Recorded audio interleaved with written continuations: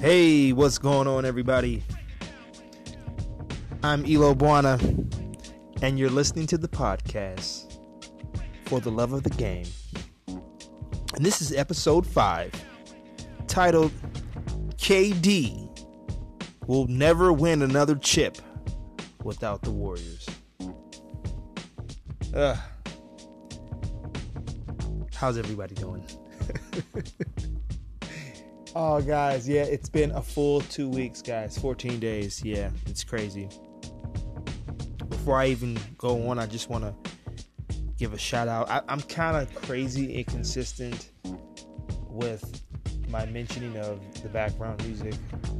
And that's because half of the stuff, I don't even know like who it really is, like who's the artist. So I kind of have to leave it out there. Yeah, because I'm not sure, who it really is. And if I know who it is, then I definitely give a shout out. So I want to give a shout out to my background music by Emma Pia. The album is called Jazzy Tape. The Jazzy Tape by Emma Pia. So guys, if you're feeling Emma Pia, go check it out. Check them out or him out or her out. I'm not sure, but Emma Pia. That's EMAPEA, and the album's called The Jazzy Tape. So yeah, guys, what is going on? Oh my goodness. You know what, guys? Like the 2 weeks that I was kind of, I guess, gathering NBA intel, topics to discuss. One thing I came across very early was that if you're listening to me, you're listening to what's going to be talked about 2 weeks from now. Maybe a week from now, maybe not 2 weeks, a week from now, So, there were a couple things I discussed. Or we talked about with, regards to the standings and Boston and everyone just overreacting, and then everyone kind of coming to their senses, just kind of realizing the kind of team Boston had, which is built for the playoffs. A lot of playoff tested guys to where they're not going to just die out so easily as they maybe you see them do or saw do earlier in the season with regards to maybe Boston losing to some teams they probably shouldn't have lost to. But it was a couple of things that I just noticed mainstream media was running with after we talked about them over here. So I don't know, guys, I was feeling like I was in the right direction. Or someone's listening, someone important, maybe my few listeners that I have, one of them is, or a few of them are some important people, because the topics that were coming out after I released last episode, what was the name of that episode? Oh, man. And you know what? I can't even check. Wait, well, you know what? I can check. What was last week's episode called? Let's see. Oh, the 5-point swing throughout the league, right? So yeah, there was a lot of things that we talked about that just got talked about that were the following week. It was just quite a coincidence, but whatever. It's pretty cool. I'm flattered, Somebody's listening. And shout out to my listeners, everyone who's listening. Peace to everyone who listens. You got any questions, any chime-ins, add-ons, plus degrees, please join in. Add on to the discussion. Send me an email. Any topics you want me to cover, let me know. I guess I should give you my email address. That's elobuana@gmail.com. ELOBWANA gmail.com. So yeah, guys. So the name of this episode, Kevin Durant will never win another championship or another chip without the Warriors. When I do these podcasts, I don't even really know. Like, I don't have a clear cut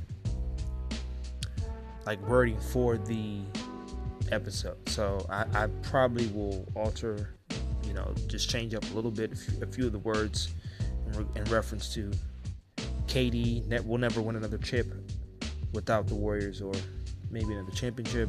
I don't know. Chip sounds better. But, before we get into that, guys, we got to talk about everything, right? Everything that's gone on in the past 2 weeks. This trade that just got handed down, or just went through, which was kind of a screw up yesterday when it was first reported, with the Washington Wizards sending Austin Rivers and Kelly Oubre to Phoenix Suns for Trevor Ariza. And I know yesterday the Grizzlies were involved, and there was a Marshawn Dillon Brooks mix-up that nixed the deal. And it's interesting because I know Wojciechowski kind of reported it and came out, and he kind of talked about what was the reasonings for each team to do what they did. And I don't know, just kind of, I get with Phoenix. I think that they won that deal because they end up getting some young guys that are young but still have value. Are proven enough. I think and it could bring instant offense. They're not just guys that are young and are raw and have potential. No, we know the potential of these guys, and they could instantly come in and add a few wins. And they would look good if, depending upon who they draft next year. And I think they would probably need. I think like Phoenix would look. I think R.J. Barrett would be really good with Phoenix if they were able to get him next year. Because then you got a big guard with Devin Booker. You have wings, multiple wings. Maybe you trade because you have Josh Jackson and what's the guy who was just drafted there? And Miles. Is it Miles? Yes. I'm trying to remember his first name. No, Bridges. I'm sorry, not Miles. Bridges, which is, man, what is his first name? Now I can't remember his first name. I know it's Bridges, Mikal Bridges. Yes. So Josh Jackson, T.J. Warren's there, Booker, obviously Booker, and the number one draft pick that they just acquired this year. Big fella in the middle. They have a lot of good pieces that you can pair up with some vets, some younger vets that could make a push. And a point guard, a big point guard who could basically set up the offense, get everybody involved, get everybody in position. Looks like Barrett could be that. And I don't know if he's that floor general, but he is a guy who could easily be heads over heels in terms of talent and be able to facilitate somewhat of an offense. If it's just offensively him just getting his, possibly. I mean, again, we're all projecting here, but I just like what Phoenix is doing. And especially, it's good to make a trade in the mix of the entire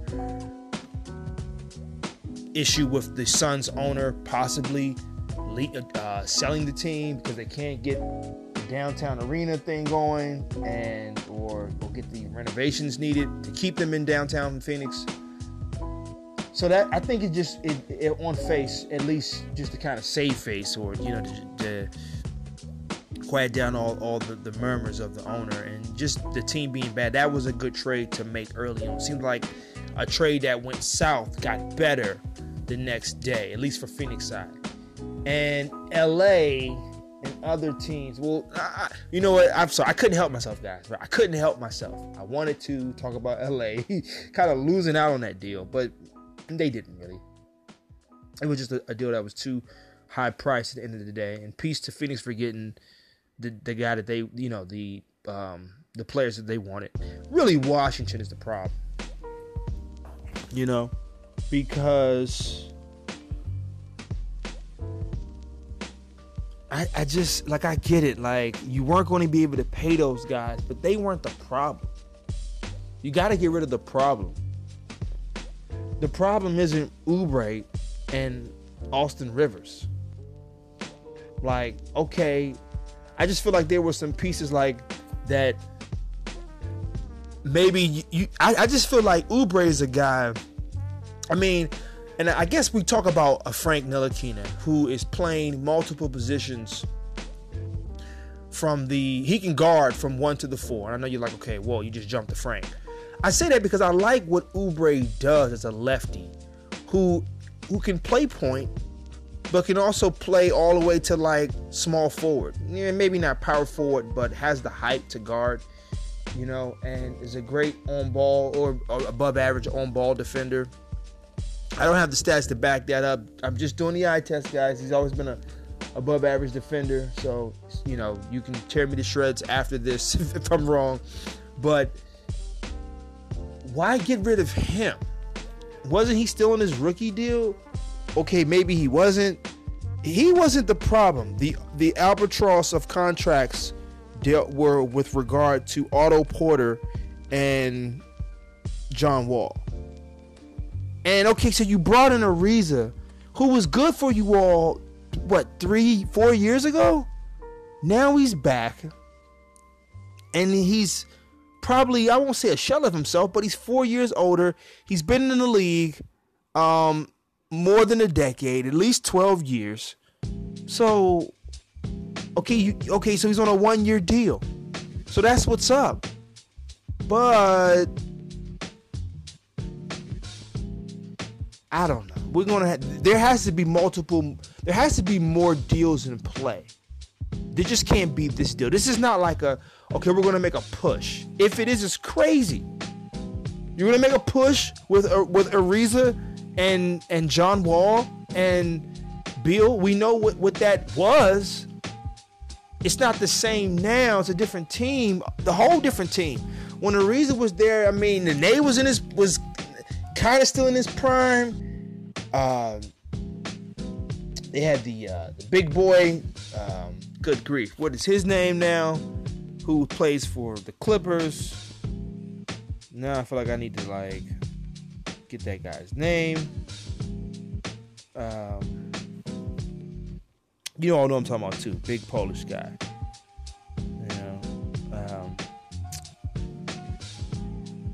He was instrumental in their success when Ariza was there. Gortat. Sorry, guys. Marcin Gortat. So, man, it just seems like one of those things where there has to be more moves being made aside from just getting Ariza to make a push. The standings are crazy for the Wizards right now. They're not gonna. I don't see them coming out of where they're already at. But stranger things have happened. They've been one of those teams that have turned things on. They've been like one of those teams over the past 10 years that have started off really slow and they ended up in the playoffs. So can't count them out, but just seems like a crazy scapegoat, and the excuses just didn't make sense for me because they were banking on the potential of having to pay a Oubre. All right. It's just a crazy reset. I would have. There had to have been better deals. Sometimes, just guys, owners panic. It's a lot. The media, out, inside forces, maybe within, where they have to maybe feel compelled to trade,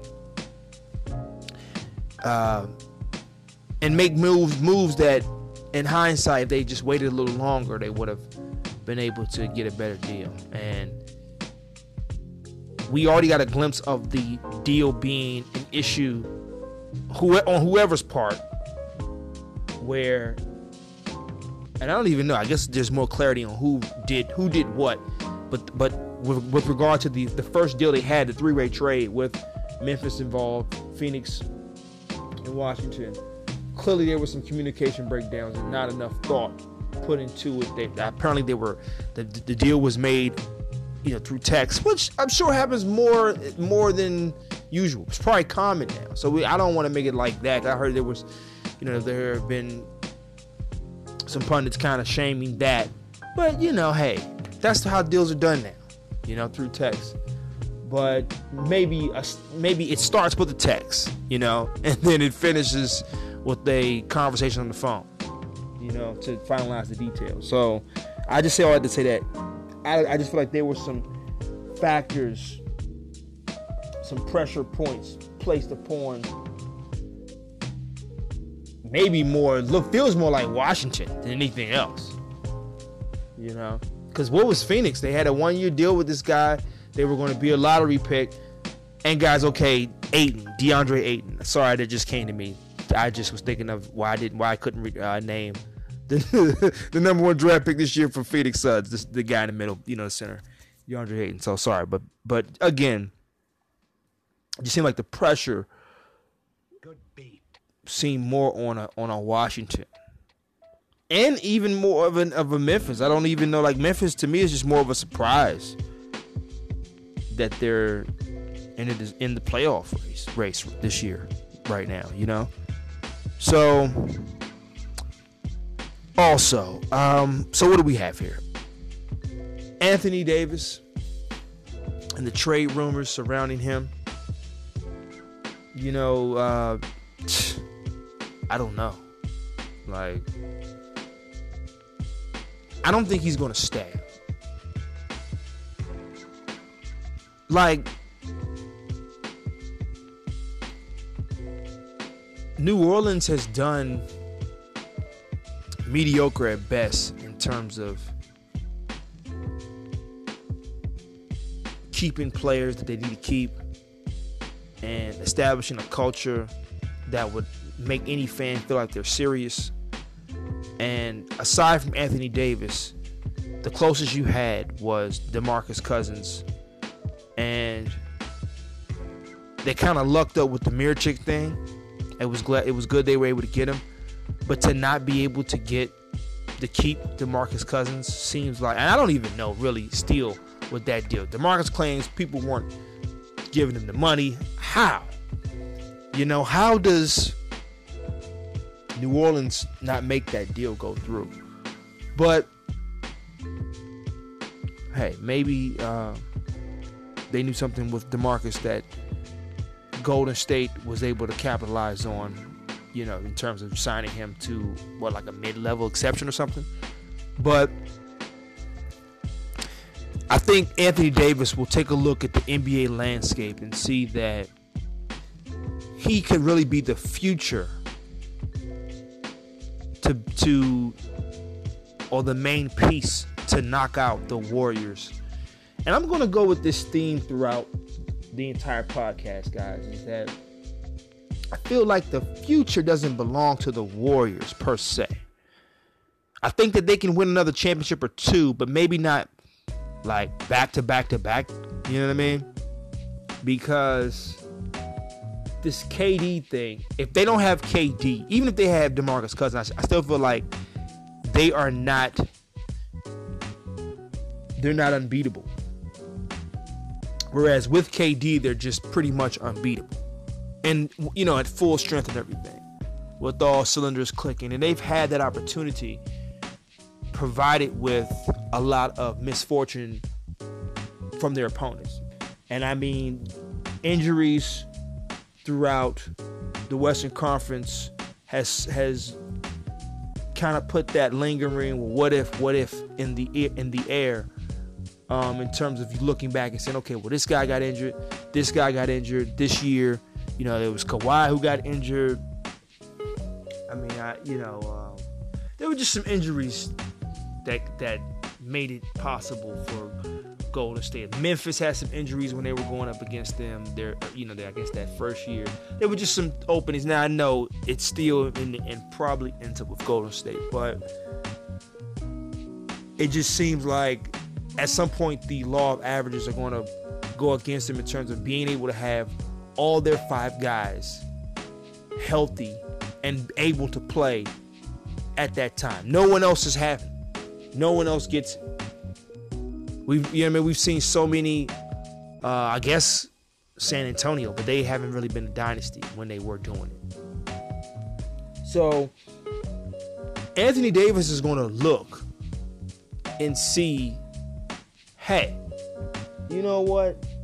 I don't know if this is the team that I'm convinced will be able to dethrone Golden State when you have the Clippers edging forth, possibly. I mean, they'll have the money to make these moves, and the Lakers. You know, it's like those guys feel like they could potentially be next. And where are the rumors of New Orleans? Of players wanting to play in New Orleans? Where are the rumors of New Orleans landing 2 other max player type guys? You know, and that's just the reality, man. It's just with these big markets and LeBron, that LeBron factor, and he's in a big market, the biggest you would say maybe now in the league with LA. The future, it just seems like destiny is going against him staying in New Orleans. So even if he doesn't go to LA, maybe he goes to Boston, which is one hell of a sports town, if not the best sports town in America.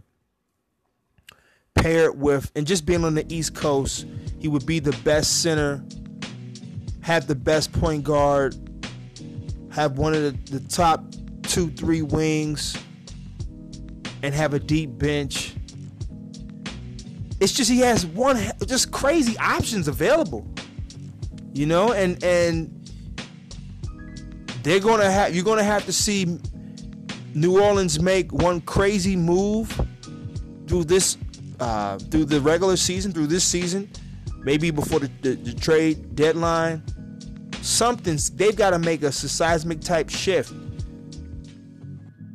or seismic type trade to shift the Western Conference landscape, because you just look at the Pelicans and there's really nothing to go on. Not even the playoffs right now. They're 15-15. I don't have Anthony Davis playing, and who does really? Is this a no duh, bruh moment? No duh, bruh.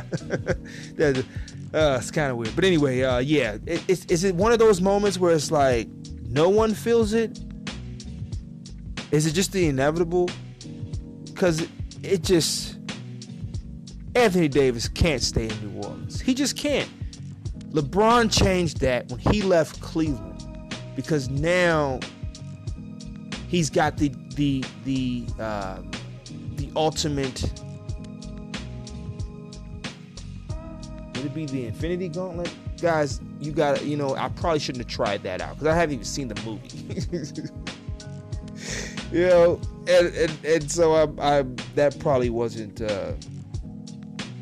I'm just trying, LeBron in LA is the ultimate attraction for winning championships.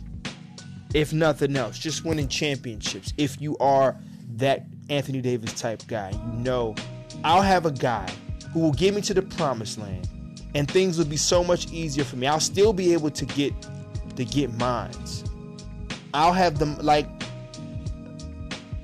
him wanting to be MVP this year. Yes, quite possible.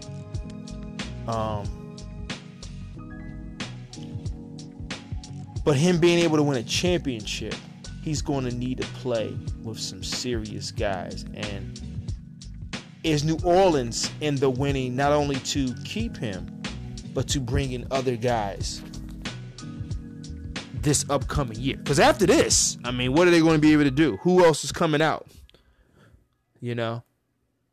So, yeah. I guess back to LA and this Ariza trade, because it's like, wow, they wanted Ariza, they weren't able to get him. That's a good thing for them, because the Lakers, they get Ariza, they probably give up some young talent that could become an Ariza if you just be patient. See what the season, how the season plays out. Maybe they develop their chops where they become an Ariza. And hey, but at the same time too, you know, you had that 1-year deal that Ariza's on, so that really would have been something, but not much. You know, he just wasn't moving the needle, I think, for me enough. Like if Ariza was scoring like between 15 and 17 points, then yeah. You know, because he's that D&3 guy for real. But he's really, I don't even think he's averaging 10 points. Just maybe hovering a little under that. But, so yeah, it feels like I'm glad that Ariza didn't go there. You know, just to kind of give these young Laker guys some more time to develop and just see what they're about, you know. That was good for LA, because I'm part of the minority who feels that the Lakers should have just stayed with the young guys they had and just grown. Maybe you become a different kind of Golden State if you keep D'Angelo Russell, and not Pope, but the guy who just signed, Julius Randle. You know, maybe you and Clarkston, and Lonzo, and Ingram, and Kuzma. You know, I feel like I'm missing somebody else, but all right. I know. And it was like, dude, we have LeBron. What are you talking about? Yeah, you do, you know. And it's going to be a lot of pressure. I think with the Laker fans, I just feel like it would have been interesting to see them try to go the route. Like, does LA have one of the, like, LA is one of those teams where they really truly don't have to build in the draft. You know what I mean? Like they get LeBron because they're just in LA. And yeah, they have the pet, I mean, you know, all the history to go along with it. But it makes it to where now they don't have to do the things that most teams are required to do. You know, they're like they're like these big companies. You know, they get bailouts. These big corporations, you know, they get bailouts. Everyone else has to just freaking take it. They end up having to lose their homes or whatever else just to get out of debt, whereas, you know, these big corporations get the bailout money. And that's what it feels like with the Lakers. Like, they didn't get a chance to, I mean, they cut some guys. They did do that. But just the allure, anyone would cut their guys to bring in LeBron. But just being in LA, you don't need to do that. You're just like, it's the Lakers. You know what you already do. Like they say, the phrase, you already know what it is. You know? So, Phil Jackson was in LA, I guess, watching some practice. I'll just say this, right? Phil back in LA could happen. I don't know how it happens really, like in what role Phil comes back. But I'm gonna tell you like this: it can happen, and don't even dare talk about the LeBron thing with him, LeBron being mad at him and the whole posse issue. And that probably was the reason why LeBron wasn't gonna go to New York. that second time around, but LeBron has shown and that he has a history of being lenient or forgiving. He has a forgiving spirit, and he moves with that. And I think that will be what will be one of the things that a lot of people that kind of goes by the wayside. And that is something that he will be able to move past if he sees it being something that benefits the Lakers. And I don't know at this point what capacity you bring in Phil. Maybe none. Maybe it's just too old. Maybe, but just be open to that, because and just for the fact that LeBron doesn't hold grudges like that, and he's at the end of the day about winning in his way, and as long as he has that, which he does, and Phil can. And Phil, look, guys. Phil is a team player too. I mean, he signed Melo to that max deal. He was the one who made it okay. Like, he could have. I think the pressures maybe made it impossible for him not to do it, but nonetheless, he fell in line. Although we could probably go back, I'm sure he'll have a book saying at some point in the future that he didn't want to sign Melo and he just got pressured into it, and Dolan forced him, and then it just couldn't hold it within any longer. But he was right, and he kind of felt, you look back, man, he was right about getting rid of him at the time when we should have. But peace to Melo. And I want to just kind of put this out there, like, say what you want about Melo. He was able to handle New York better than anyone. He's like up there with, I think he could write a book. He should write a book for all athletes.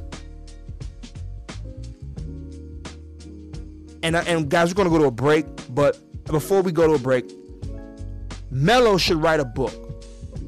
I feel like I've said this before, but he should write a book on how to conduct yourself as an NBA superstar.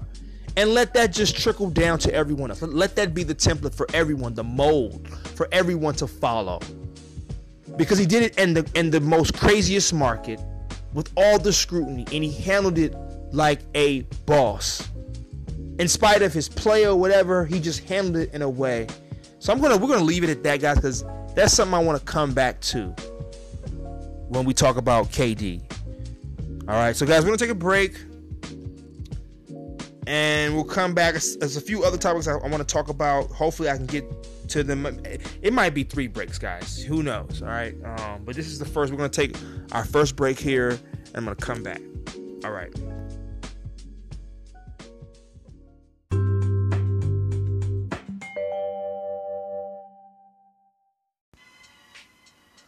And we're back. What's going on, guys? So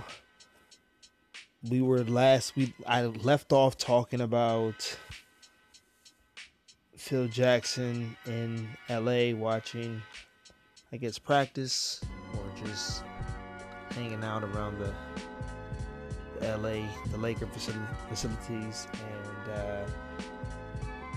and Luke Walton's job is kind of hanging in the balance. We don't know, rumors of him maybe getting up out of there before the trade deadline. But for who, I don't know. But I don't know. I just feel like Phil being there, I think the hatchet is buried, and between him and LeBron.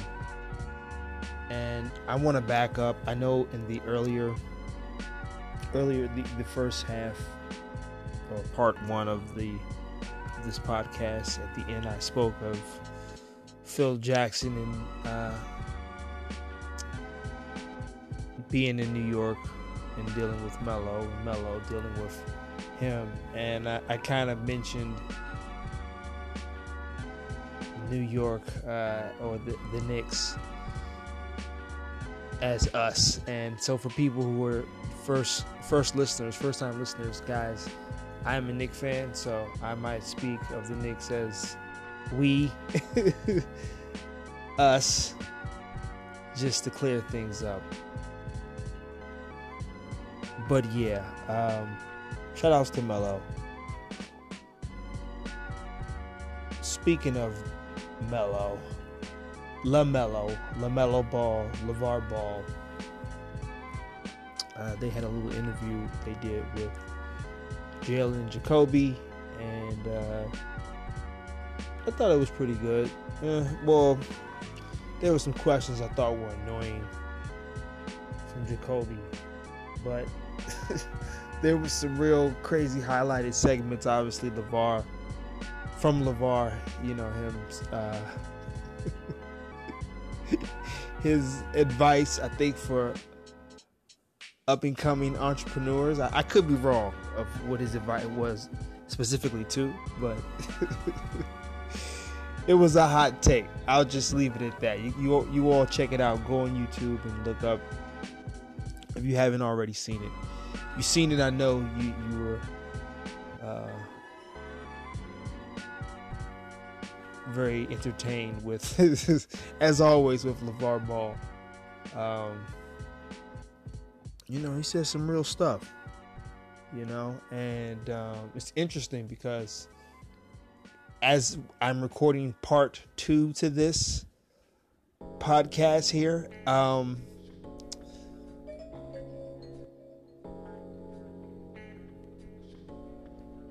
I watched the Lakers destroy the Charlotte Hornets, and Lonzo Ball and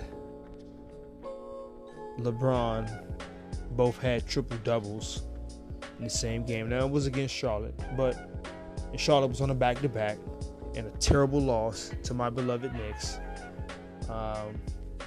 Terrible loss for them, great win for us.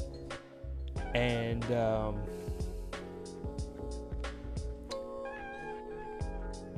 in the interview, LeVar had said that it would be one of the worst moves the Lakers ever made if they traded his son. And I don't know if it's the worst move ever, but I would say it's getting to the point where you gotta look back and say that you drafted well, you just didn't trust the process enough. And for it, these other guys go and blossom other places. And not to say, you know, that it won't pay off in the end when LeBron, obviously, I guess, acquires the pieces, if he ever does. Probably more than likely he will. But yeah, I mean, you just saw it tonight in terms of his capabilities. Second-year player, looked really good out there. Just brings, I guess, a sprinkling of what LeBron brings in terms of getting everybody engaged, you know. And if you can get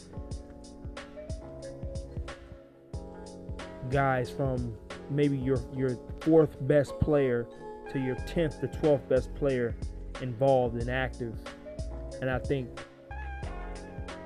Lonzo, throughout as his career progresses, that will become an attachable asset that people respect and will really be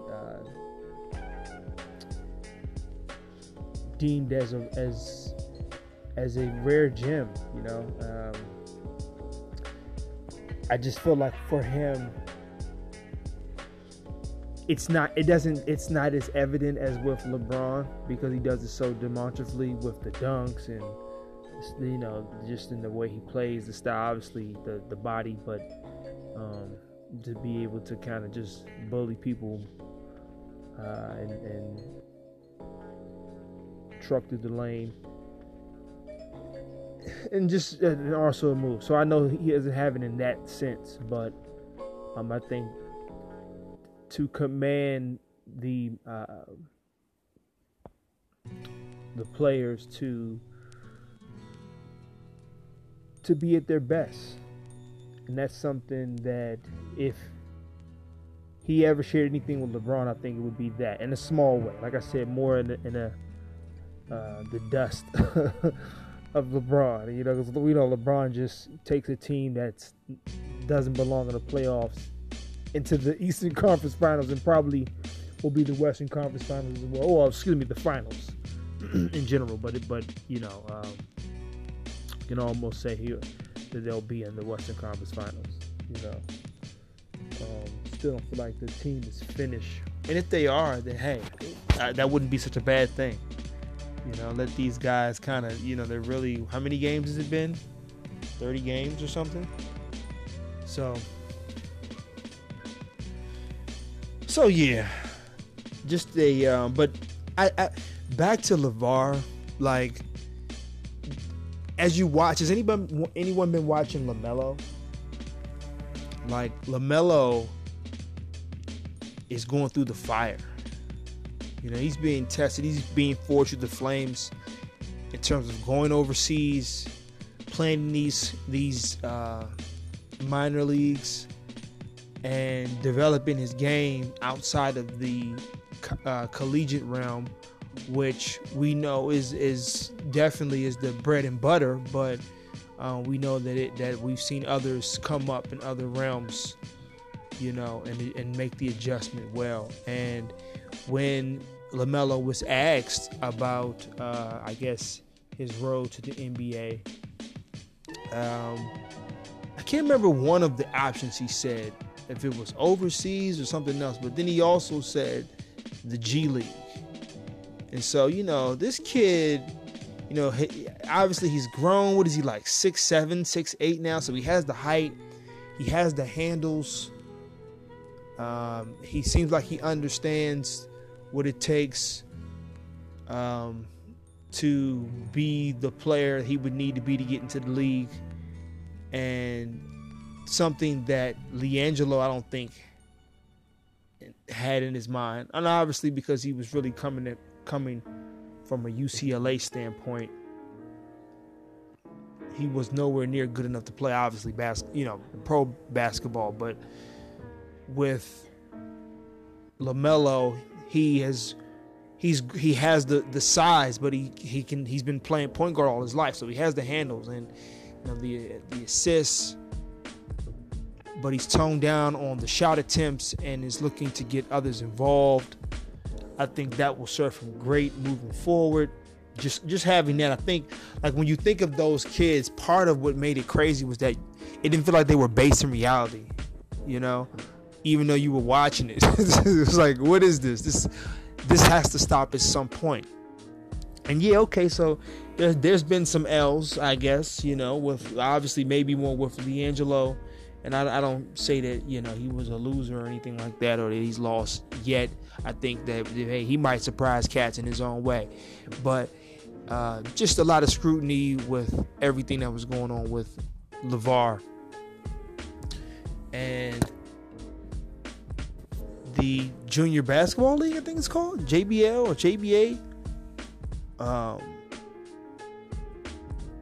That is something that is still, it didn't go away, and so it's just going to kind of, if it has an opportunity for, obviously, let's give it a decade to see, but there's a good chance that it could really see an uptake in people using that league, possibly just based upon LaMelo success.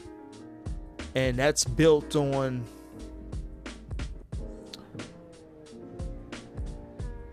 all the things that LeVar said he was going to do and has been doing it. You know, the Big Baller brand, I think too, has stock has improved. You know, maybe we're not going to pay $300 to $500 for a pair of shoes, but, you know, might get a shirt for a good whatever it is. Hopefully, I don't know. I hope it's not comparable in terms of pricing with how the shoes were. You know, but I just say that it's the brand is becoming way more respectable because you see the products coming out, and LeVar's name is all over it. And I like to see a little bit more of Lonzo going hard with that now that I guess maybe he can't because he's focusing on the game, and it looked like it tonight. But yeah, I just peace to LeVar. And his son, 2 out of 3 ain't bad. 2 out of 3 ain't bad. I feel like this kid could make the league. Now, I don't got him being no star, but I got him being a good backup player. Could he be like an Austin Rivers? Kind of guy? Possibly. He's bigger than Austin Rivers, I think, right now. Already. So maybe I need to get someone else to think, compare him to. But maybe, or no one else. I don't know. I just know he looks a lot more refined, and because he is older, he looks like someone who could. But peace to him for wanting to go into G League. I just think that's awesome. So yeah, and the team that the Lakers were beating up on, the Charlotte Hornets. We didn't see any footage of Jordan slapping Malik Monk on the back of the head twice tonight, but I want to just say this. I get it that Mike, look, I had the episodes for Mike to love the NBA, the game so much that he decided to play for the Wizards. But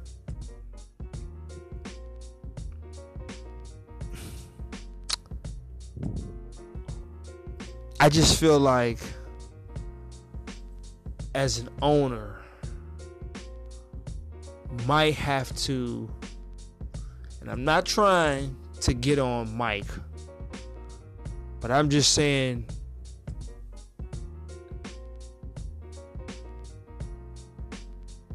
that's a slippery slope to be on right now. If you're on the side of, hey, it's Mike, the greatest player. What are you going to do? It's Mike. What are you going to do? You know what I mean? That's the greatest guy. And he is. I get it. And look, if it was me, if I was Malik Monk, you know what I'm saying? Because Mike probably had conversations with Malik, possibly went to the house, kicked it with him, got to know him before he drafted him, hung out, has the uncle-nephew role going on. I get that. But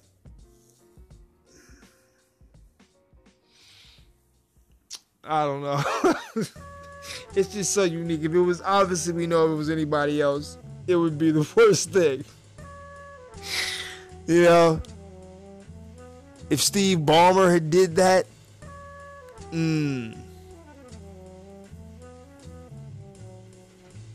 if Mark Cuban had done that. Oh man. So I don't know. I just kind of feel like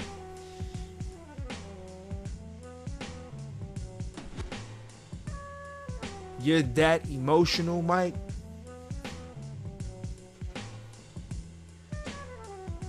You can't keep your hands to yourself. Oh man.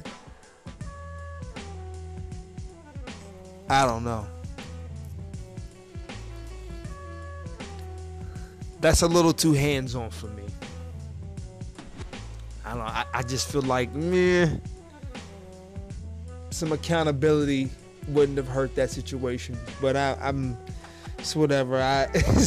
Malik didn't. I'm sure it's over and done with, and it's nothing. Malik's a young guy, looks up to Mike. Like I said, if it was me, probably would have took it in the same way. Like, hey, that's Mike. It's all love. But you gotta be careful, Mike.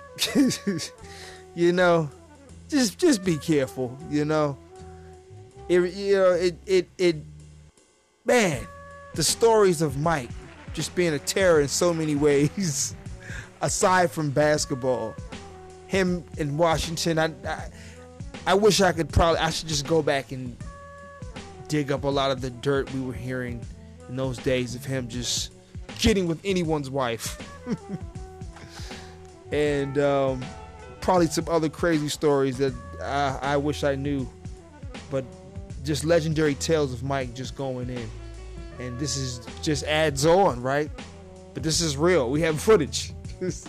You know, the social media days has finally caught Mike in one of his rages where we can confirm that he punched Steve Kerr.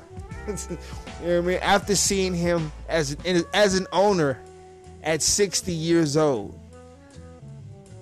you know, he's able to, and I know he's maybe in his 50s, late 50s.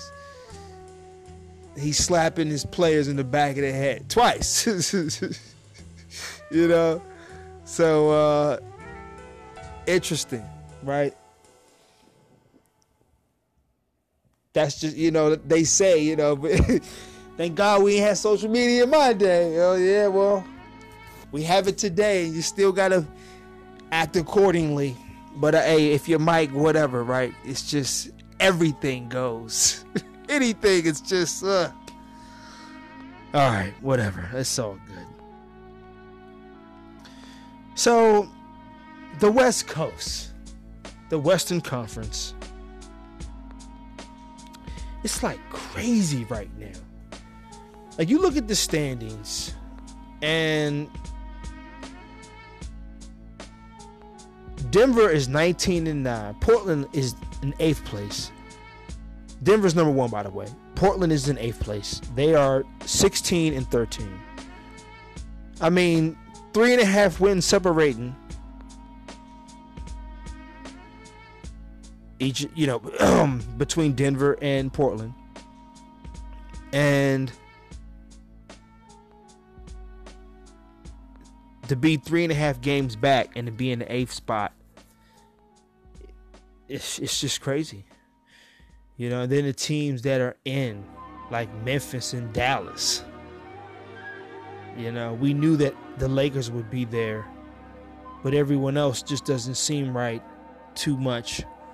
I mean, you have Utah at the bottom. They are in 13th place. Minnesota is in 14th place. Houston is in 12th place. You know, New Orleans is in 11th place. You know, good grief. Sac is in 9th place at 15-13. But again, Minnesota is 13-15. So it's just too crazy to crown anyone. You know, you can't really give anyone. And I had in my notes anyone but the Warriors. But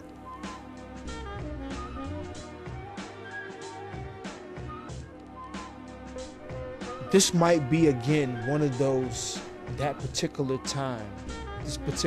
time in history where just some of the luck or lack of that we see throughout the NBA with mostly every team is finally hitting the greatest team ever. And so there are cracks, chinks in the armor that are gleaming and are making situations like what we see here, where Dallas, because mind you, Dallas has beat Golden State. It's a couple teams on here that's beaten Golden State. Now, and those are because of the injuries, you know. So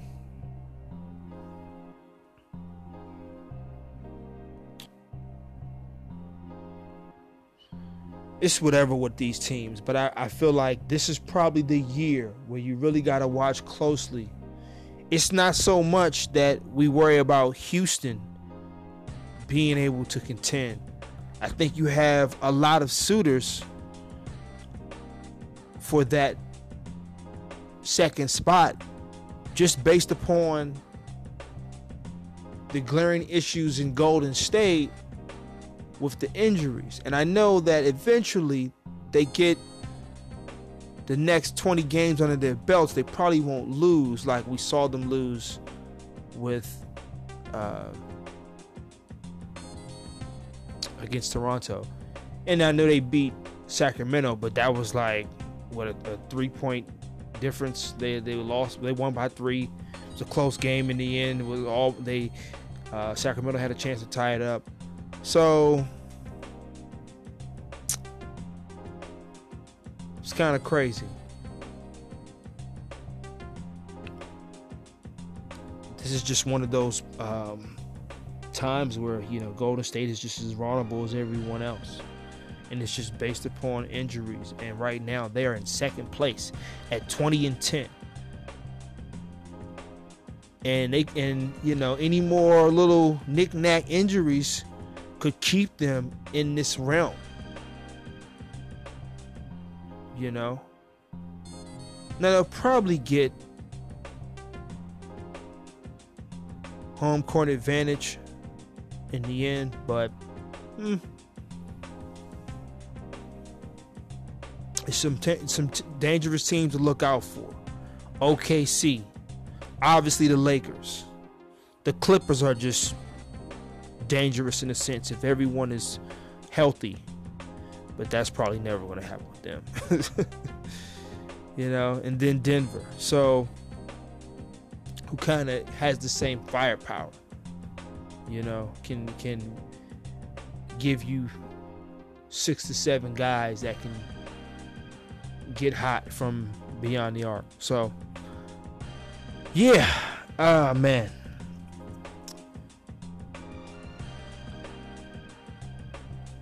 back to Sacramento and Dallas. I mean, they are two teams that are kind of causing some issues as well in the Western Conference, you know, aside from Golden State, because again, you don't expect them to be that good. Dallas at 15-12, Sacramento at 15-13. Like, really? With these rookies? Very interesting draft class last year, you know. And I like last year's draft class. I think we got to wait on a few, like my man Frank Ntilikina. But and then others just look right, like Fox. He's come on strong, you know. I like their tandem, him and Hield. You know, if Hield can get consistent, you know, they can be the next whatever, maybe the next. I won't say McCollum and Lillard, but possibly just maybe in that backcourt way, you know, where they both can give you 25 a night, 30, 40, 50 a night. That would be crazy, though, if you get a backcourt that can give you 50 each. What backcourt you think is going to do that? Like, guys, who's more likely to drop 50 in the backcourt together? I guess we're all thinking the obvious, Steph and Clay. But you could put your money on McCollum and Lillard too. They can get like that. You know?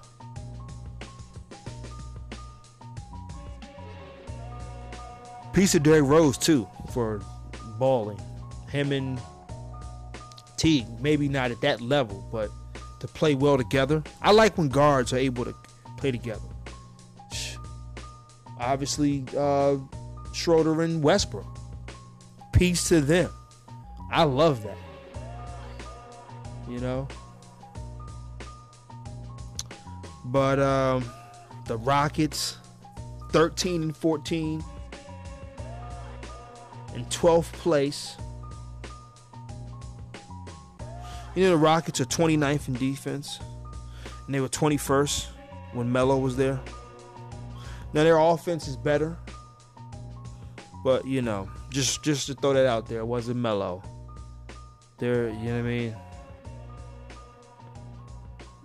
And they're not making their threes. You know, they're not making their threes, guys. So,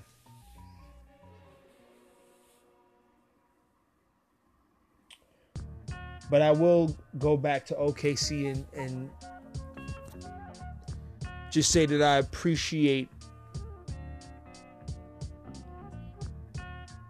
the fact that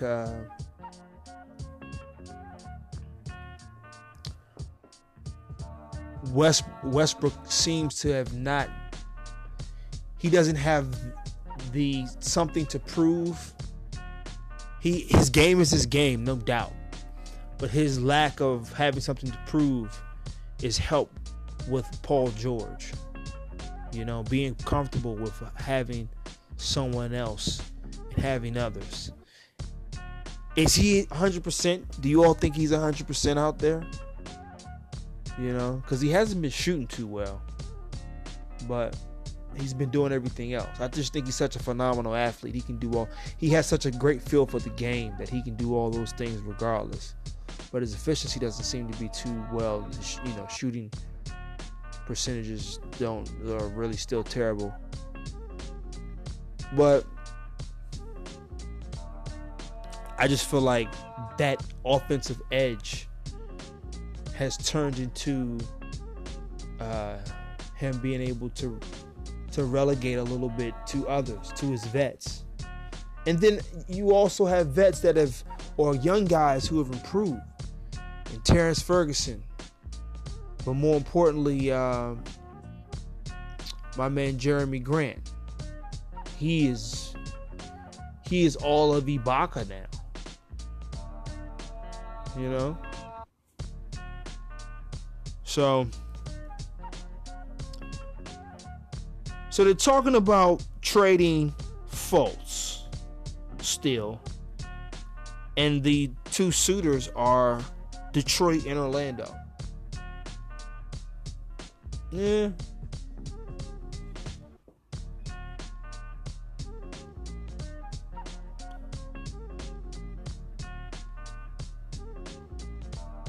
I would like to see him in Orlando because the pressure's off and they're a young team and he would get that chance to shine.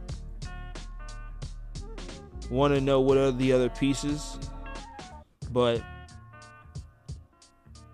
Detroit would be a little tougher, but he would get a backbone in Detroit. You know, I think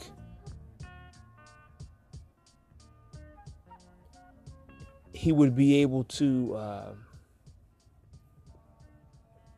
What's the coach's name, guys, for Detroit? Man, I have his face in my mind, but hold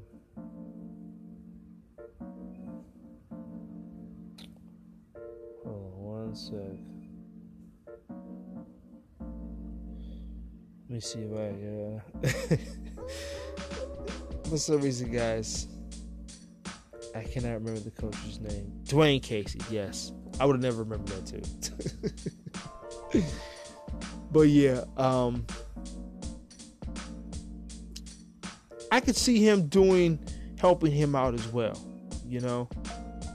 But they have an older team. Would they be able to involve him? Like, I just feel like this kid needs just that exposure out there, just to be out there. So that's why I kind of go with Orlando. But if Detroit would want him, who would they give up? Maybe Reggie Jackson? That would be awesome. I mean, is Reggie? I don't even know if the numbers match up there. I'm pretty sure they don't. But wondering who would Philly want to get back. Langston Galloway. That's probably doesn't even add up, I don't think. But you got some guys balling over there a little bit. Reggie Bullock. You know, Stanley Johnson. Maybe bring in two guys like that. You know. And Orlando's got some pieces too, but would they break up their team? I guess, are they even balling like that to even say they're breaking up their team? I need to check the standings again. I don't remember where I had Orlando. Oh man. But that would really help if there's in return. I was hoping that would be the case for Philly, to kind of even out that bench. Okay, guys, we're going to take another break. I got a few more things I feel like we got to talk about. Then we're going to talk about my man, KD. So, guys, I'm going to take a quick break, and I'll come back in a minute. All right.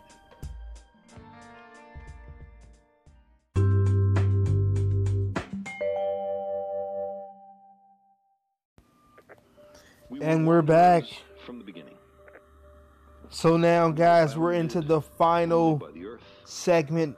And the ocean, this would be part 3 of the podcast. Kevin Durant will never win another championship without the Warriors. So before I even get on to that, what's up with the Bulls? I mean, it's one thing to have the issue with the players having a meeting with the coach after being destroyed by 50 points. I don't know. I mean, Jim Boylen, obviously, I guess he's one of those old school coaches. And we're dealing with a lot of millennials, young millennials in this Bulls team. They probably should do what the coach says, but who knows if these guys really want to get better. But I don't know. It's just weird for it to happen, for them to. It was a bad look. You never want to see bad teams, bad young teams. Who are you? Is what I guess I would say.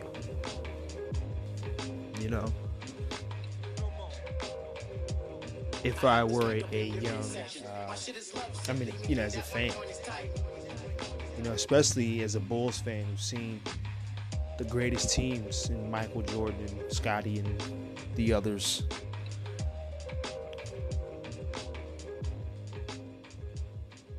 And now we see these young guys. Zach LaVine is out too for a little bit. I don't think it's something serious, but you got to just keep a lookout for this guy. You never know.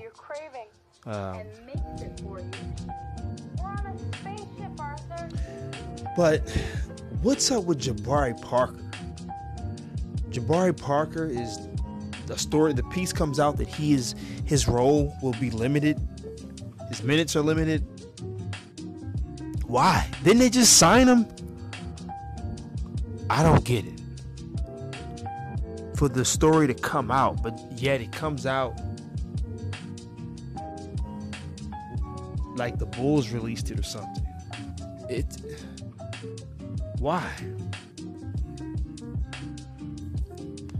And I read about Jim Boylen, the coach, talking about he had 3 power forwards.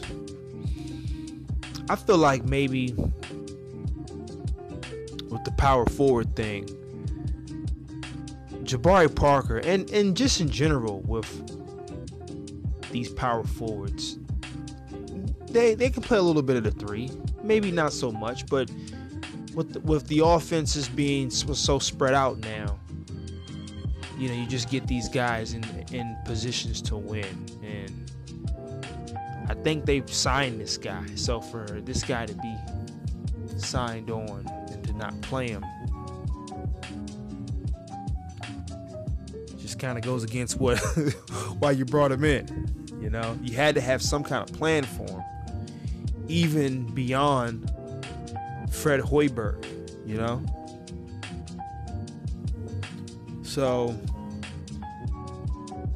I would love to see him in New York, but we kind of already got a lot of things going on. a lot of things. We're trying to already, as a Knicks fan, we're already trying to, well, as a, being a Knicks fan, I guess speaking for the Knicks, from what I see, they're trying to already develop the guys they have, and maybe he's not in the plans. I know there were rumors of him being a part of a trade with Melo.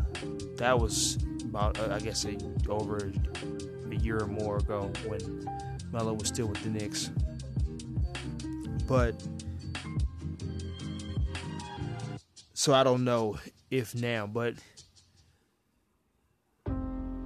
he seems to be healthy enough to contribute, and he would be one of those guys that he would fit in terms of what the Knicks do with resurrect players, or at least trying to. We see Moutier having a little resurrection with his career.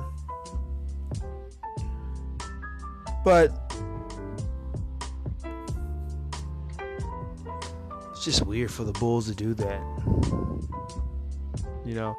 I would have liked, speaking of the Knicks and with Fizdale, I would have liked Jim Boylen to take a page out of Fizdale's book, and because Fizdale has been doing a lot of sitting guys down. I do that with quotation marks. And not only, I guess I don't need to do that with quotation marks. He really is sitting guys down, but he a couple of the young guys, Moutier, Frank Ntilikina, Kevin Knox, a couple of these guys didn't even play, didn't see the floor, or when they did, it was really slim minutes, and for that, I guess they're appreciative of the game, their sense of awareness heightened, and they were able to show that they belong, and show their best abilities on the floor.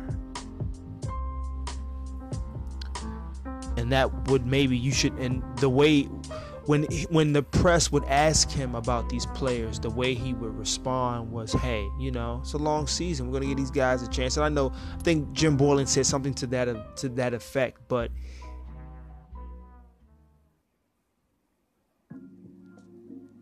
the excuses is what I didn't, because he actually did say, like, we have 3 power forwards, and I just would have phrased it a little different. And just who already, with the stuff going on with Boylen, who even knows, maybe Jim Boylen is a bad coach. The Bulls had to have made that story public. Maybe Jim Boylen, I don't even know, man. Someone help me with that.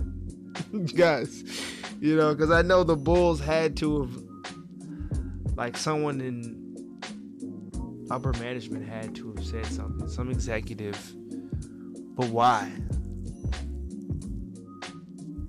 It's not like he was brought on from a trade and then they decided they weren't going to play him, and he's still relatively young, because a couple seasons he really didn't even play. Like, I know he's got like 2 seasons he just set out, so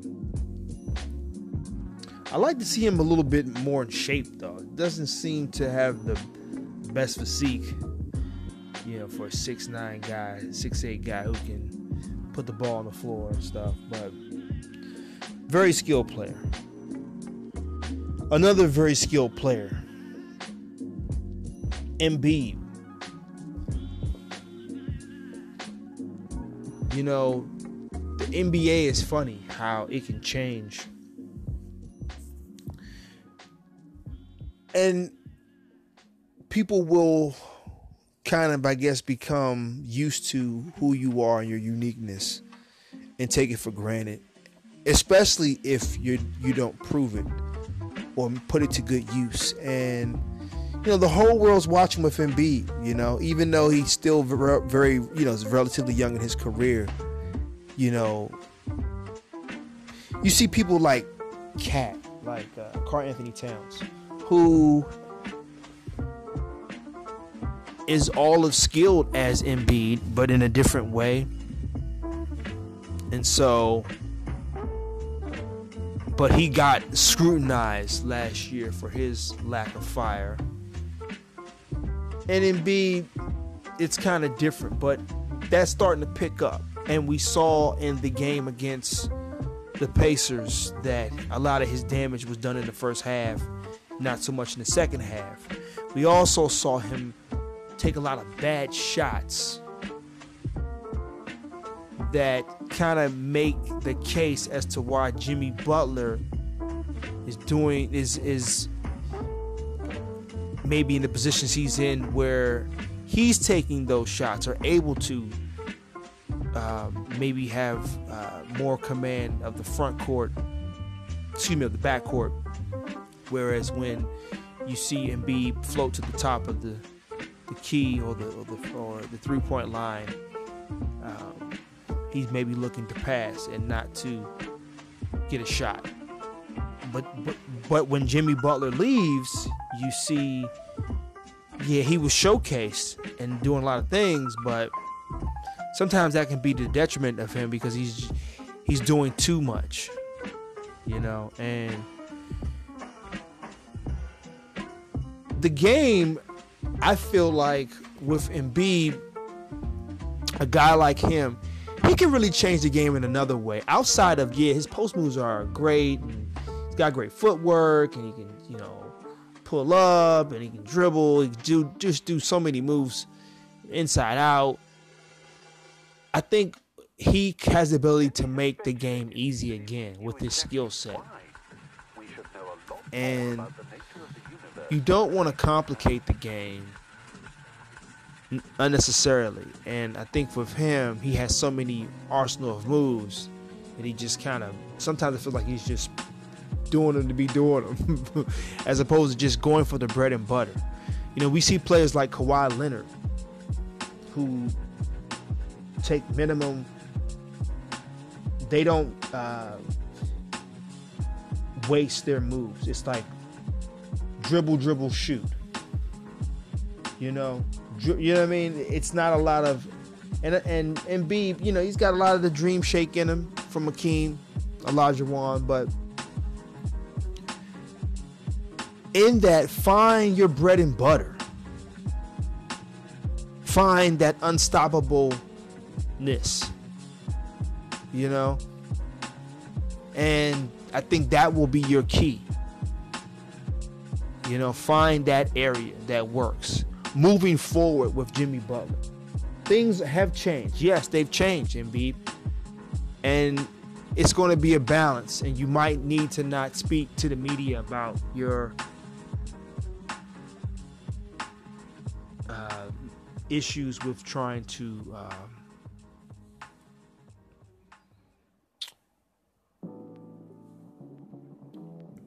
dealing with the adjustment. Dealing with the adjustment is something that it's just part of the process.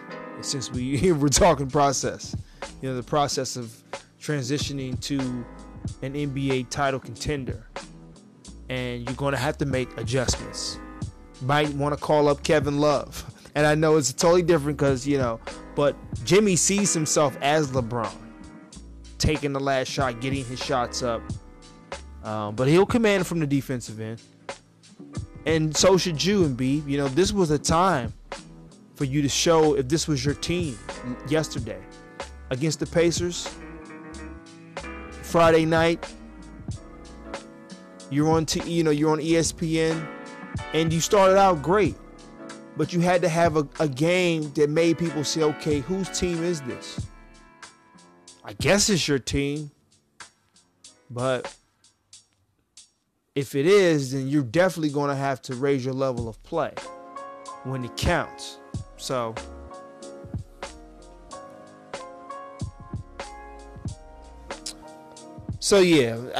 moving forward, my prediction of the NBA and all its awesomeness, as we see with the 3-point shot, is just kind of revolutionized the game. And it's the skill set of players to be able to get the shots off the way they're getting them off. Like, Steph is just not standing in the corner hitting open threes. He's shimmying, he's in and out with the handles. So you have that skill set. But then you have the guys who's just like now 7-footers.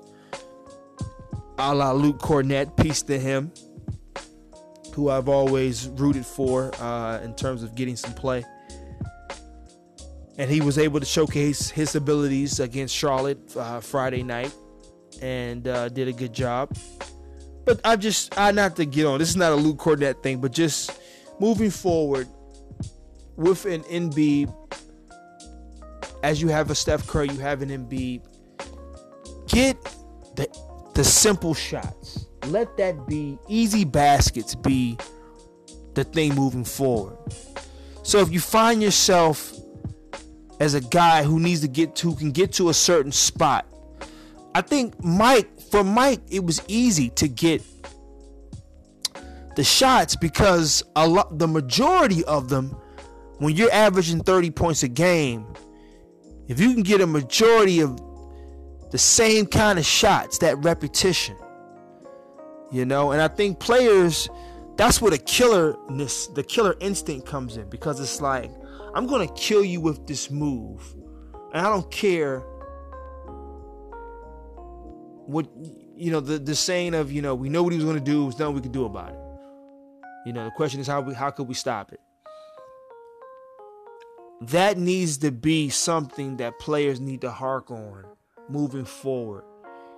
And just in the NBA in general, finding those killer moves that you can, and that the team that puts that to work will be another revolutionary team like the Golden State Warriors. I think to be the Golden State, you're going to need to play like that.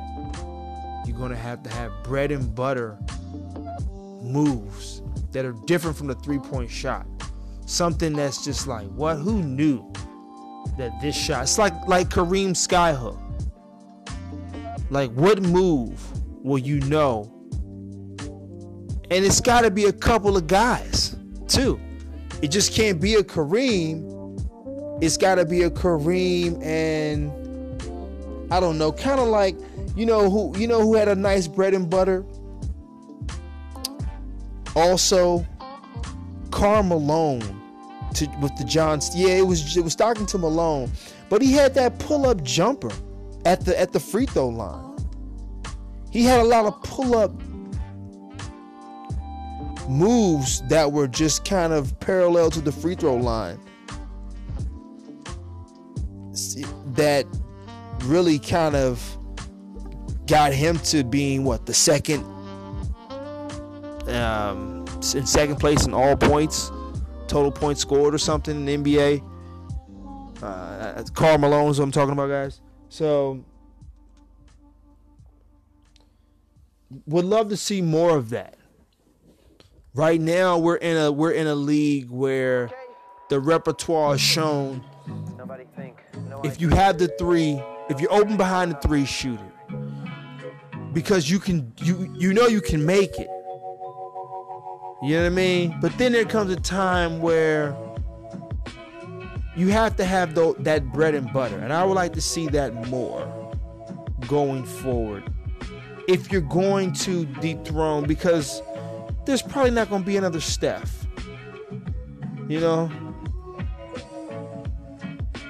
Or a Clay for that matter. But so yeah. And for me, even though I have the Greek Freak as my MVP, I would say Steph is the real MVP. It's just the injuries,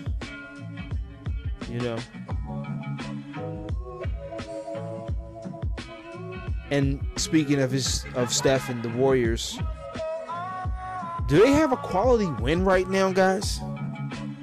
Like, I know we're harking on, we know they can do it, but right now, this season, do the Warriors have a quality win? Like against like a playoff, like a win that says, you know what, we are the freaking champions. This is why, bow down. Don't ever come against us again. That thrashing, they don't have that yet. I think we'll see that. I can't think of one right now. If you guys have one, let me know. If you all can think of some games that they've won this year that's kind of made people feel maybe this is why they're in second place, not first. Because they could have had a statement game with that Toronto game, and they didn't. So yeah.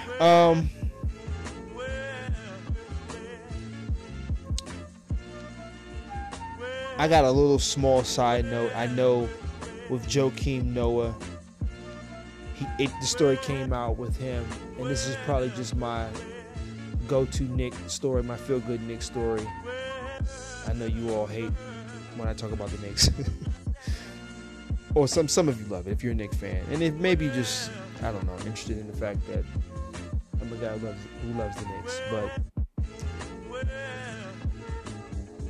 I really wanted it to work out with, I guess everybody did, with Joakim Noah. And I even to the point of, after the fight, I wanted the management, the organization to take his side. I don't see why they fired Hornacek and got rid of Noah.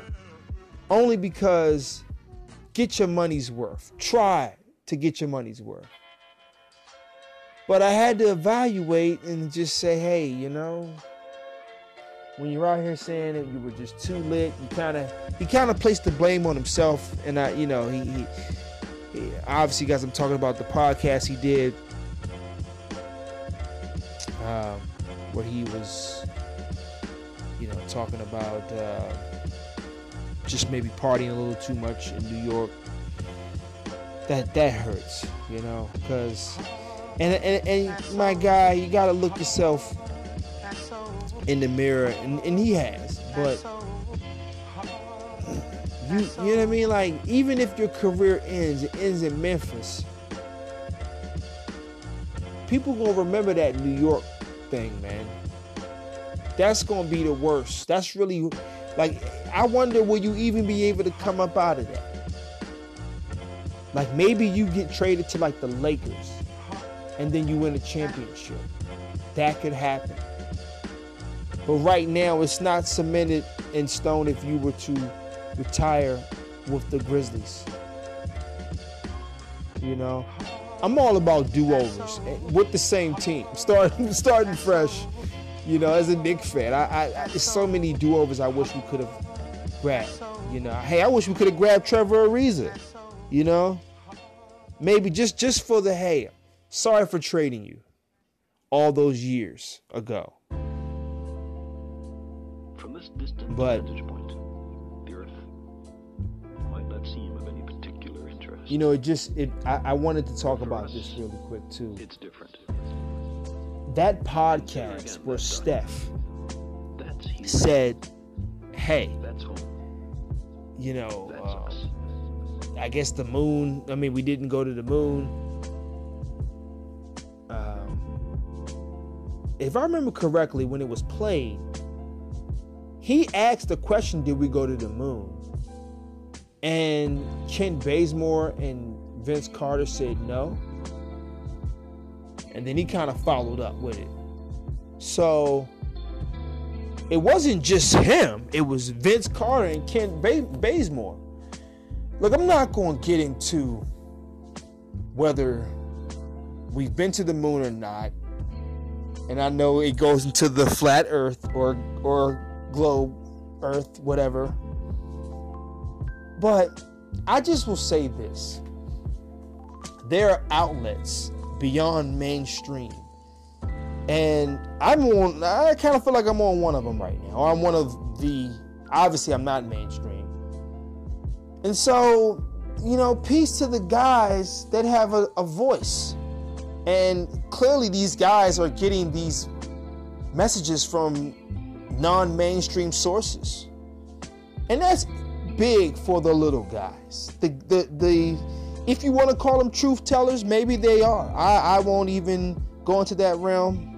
It's probably not the podcast for that, but hey, if we get there, if we go there, if we happen to go there, we'll go there. But right now, it's just, that's where I take it with that. It seems like, and then too with Kyrie Irving, that these things just don't come out without possible influence. You gotta look at YouTube, right? This is where all this is coming from, right? It starts there, right? So, if nothing else, peace to the kind of breaking the mold, or breaking away from the mold in a unique way. It's different from in the civil rights era, because these guys are above and beyond that. They've made a wall to where that's kind of impenetrable for them in that sense, like, discrimination and stuff. So it's different now, it's some in a way of maybe a worldwide, somewhat conscious awakening on too many levels to count. And I think for them, not to say that them thinking that we never went to space is awakening, but just having alternative opinions that are counter to what, it just seems weird that people, how the response is from mainstream media, how they're trying to, they're struggling to make sense of why it's happening. That's what it just feels like watching that, whether you believe it or not, because I don't even care what either way, but just, even if they're trolling, just watching the reaction of the media. Interesting, right? But they never talk about Vince Carter and Kent Bazemore, because they were both, from when I read it, because they had the audio, they had the transcript and the audio, so it showed Steph saying, like, we never went to the moon, right? And then Kent Bazemore, or they kind of labeled it like the other podcast members were both saying no. So, all right, whatever, right? But peace to Steph, right? Like I said, I think the real MVP, which leads us to KD, right? Who coined that phrase? You the real MVP. Peace to KD. Look, I love the game, and if you love the game, you love Kevin Durant. He's just an awesome player, and I don't even know. It's hard to put him in those top 5 categories, only because of the team he plays with. Like, if he was doing all of this on a team like Charlotte, then I could put him in that. It's just, for me, it's hard to have that conversation where I'm placing him in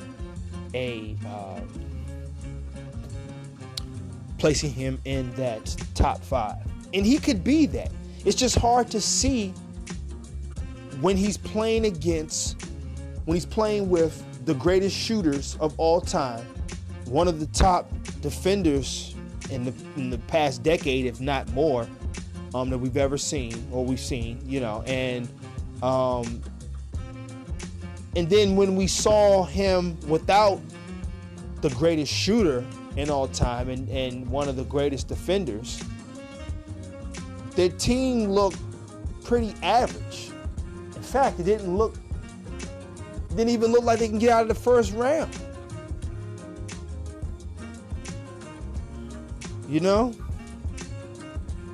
And so I wonder,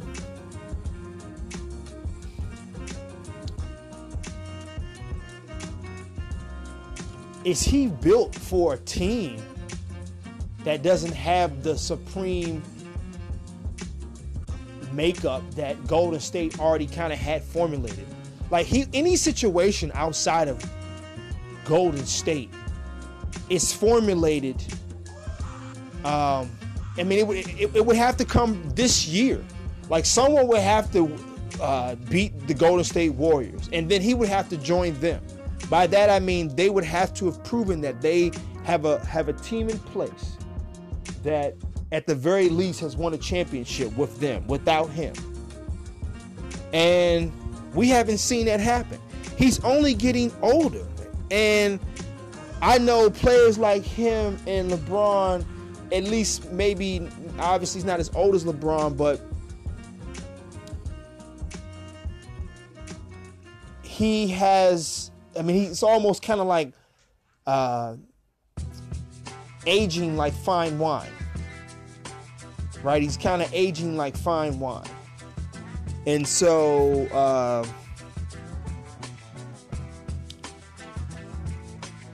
but still, it's hard to think that any situation that he's in outside of another super team, and that can happen with the Clippers, but it just seems like right now the chances are below average for him to win a championship ever again because of just the uniqueness of that Golden State team. You know, and it just seems to be a great fit for him because now with Golden State, he's able to just concentrate on, now he plays deep. And he seems to be more of a well-rounded player in Golden State because he has to play with those great players as well. I think that shows, if anything, why he's a top 5 player, if nothing else. He can play, he can hold his own and be a superstar with those players, if nothing else. But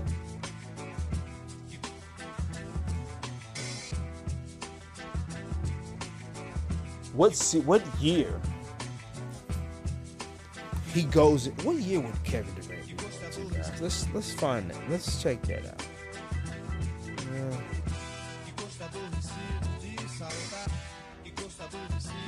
I want to see what year is KD in.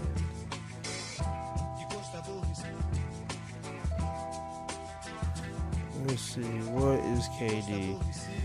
What year?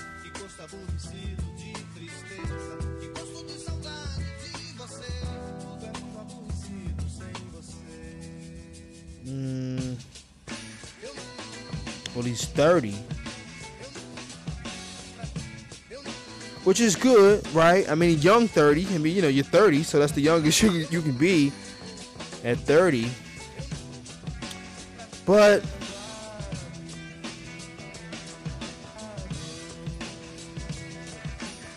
$12 years.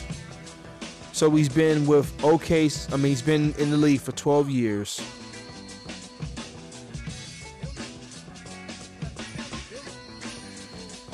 Obviously, he would have to take deals where he's only playing for he's 2-year deals.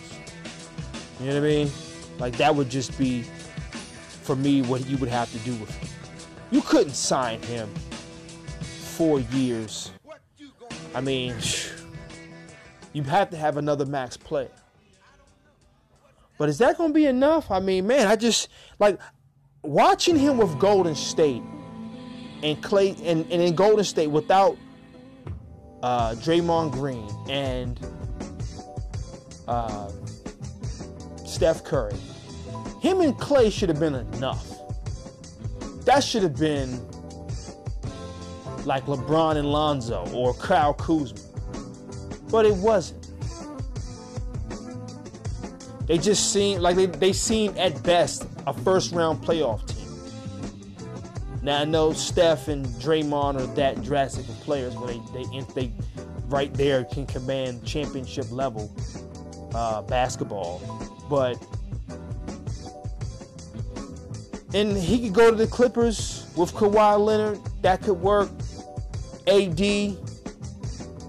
But it would be the first time we've seen him have a team constructed that hasn't won a championship, and he's only getting older. He will be in his 13th year.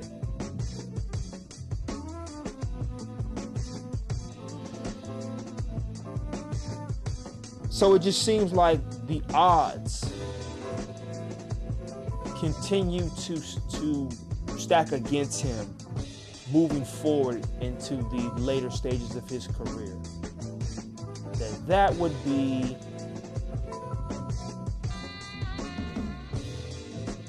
a harder accomplishment without the chemistry that was pretty much brought forth already before you signed on with Golden State. So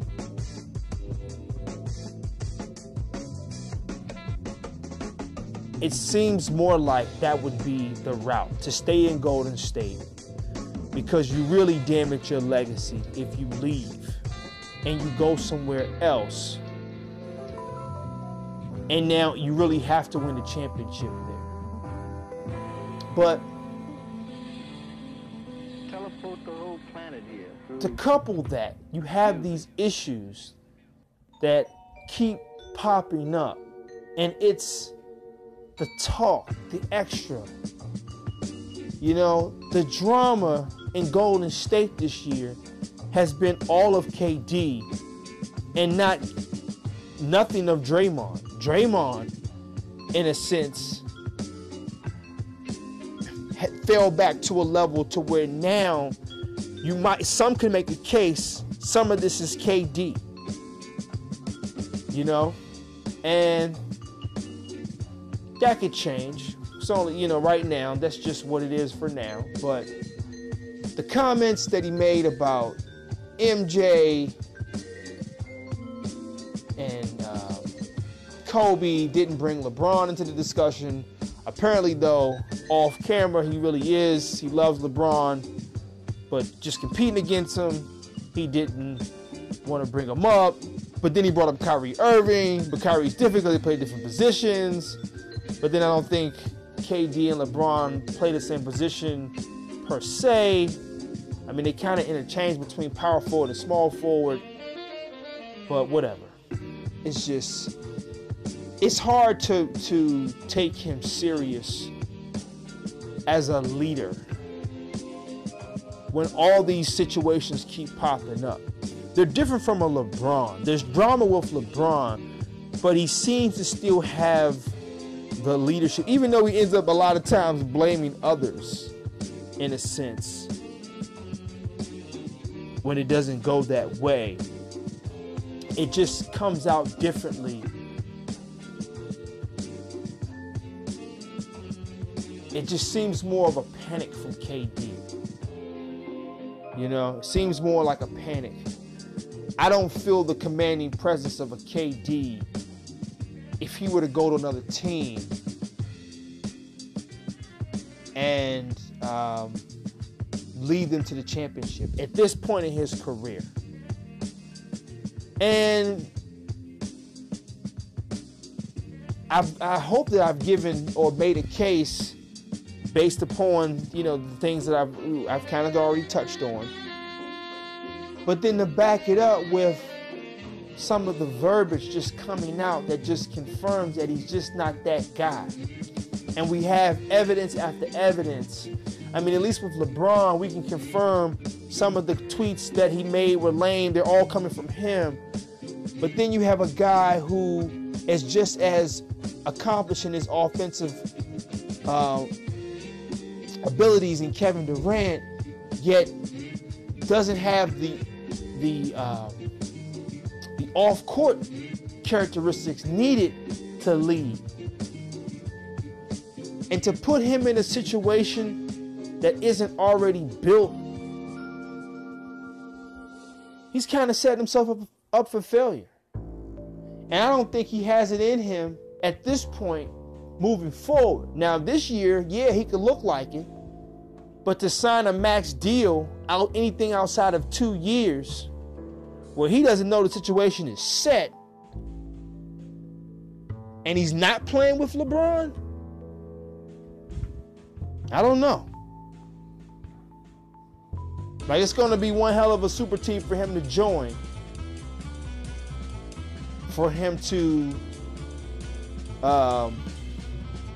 want to make that move and start that process all over again in year 13.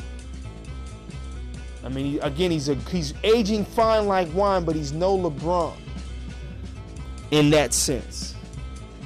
But he does have the height to just shoot over cats. And he has a lot of skill to just do a lot of natural ability, basically, to do a lot of things, to get a lot of things, a lot of abilities and skills that he's able to, I guess, just others.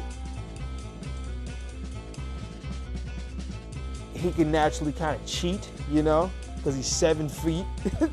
7 feet, he can just kind of, instead of beating you to the spot, I'll just rise above you. You know? So he has that, but carrying a team on his back, you would have to go to Golden State with a team that's better. What team is that? And against LeBron? You not even with Kawhi is that happening. So, all right, guys, I'm going to end this podcast on that note. I feel like I could really go in some more. If you're listening and you're hearing, you're like, yo, I need more evidence, man, I will come back and freaking add on to this. But I just feel like with KD, we've seen the best now. And moving forward,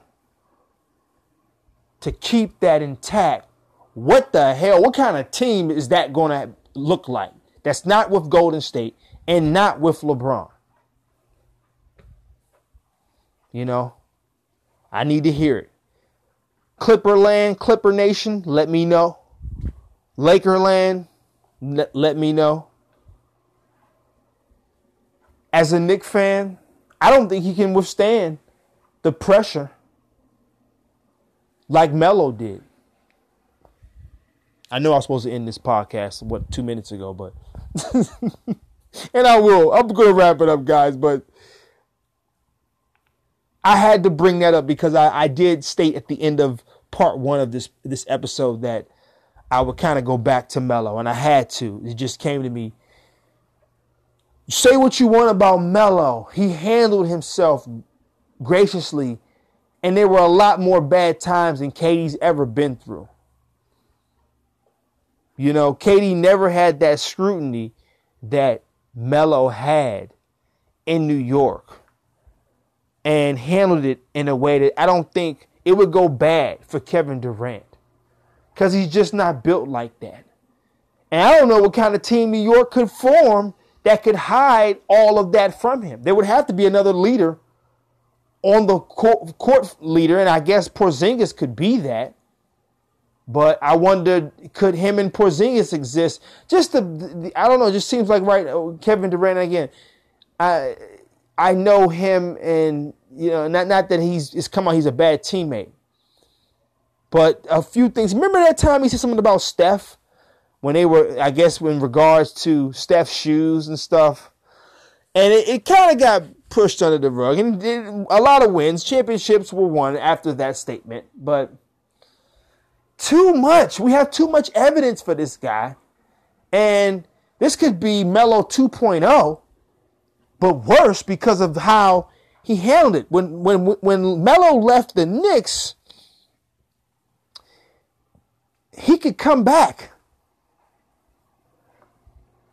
and get a standing ovation every day in the Garden from here on out. People won't feel the way they felt with him like with Houston, you know. Or OKC, you know, or I guess how it was handled with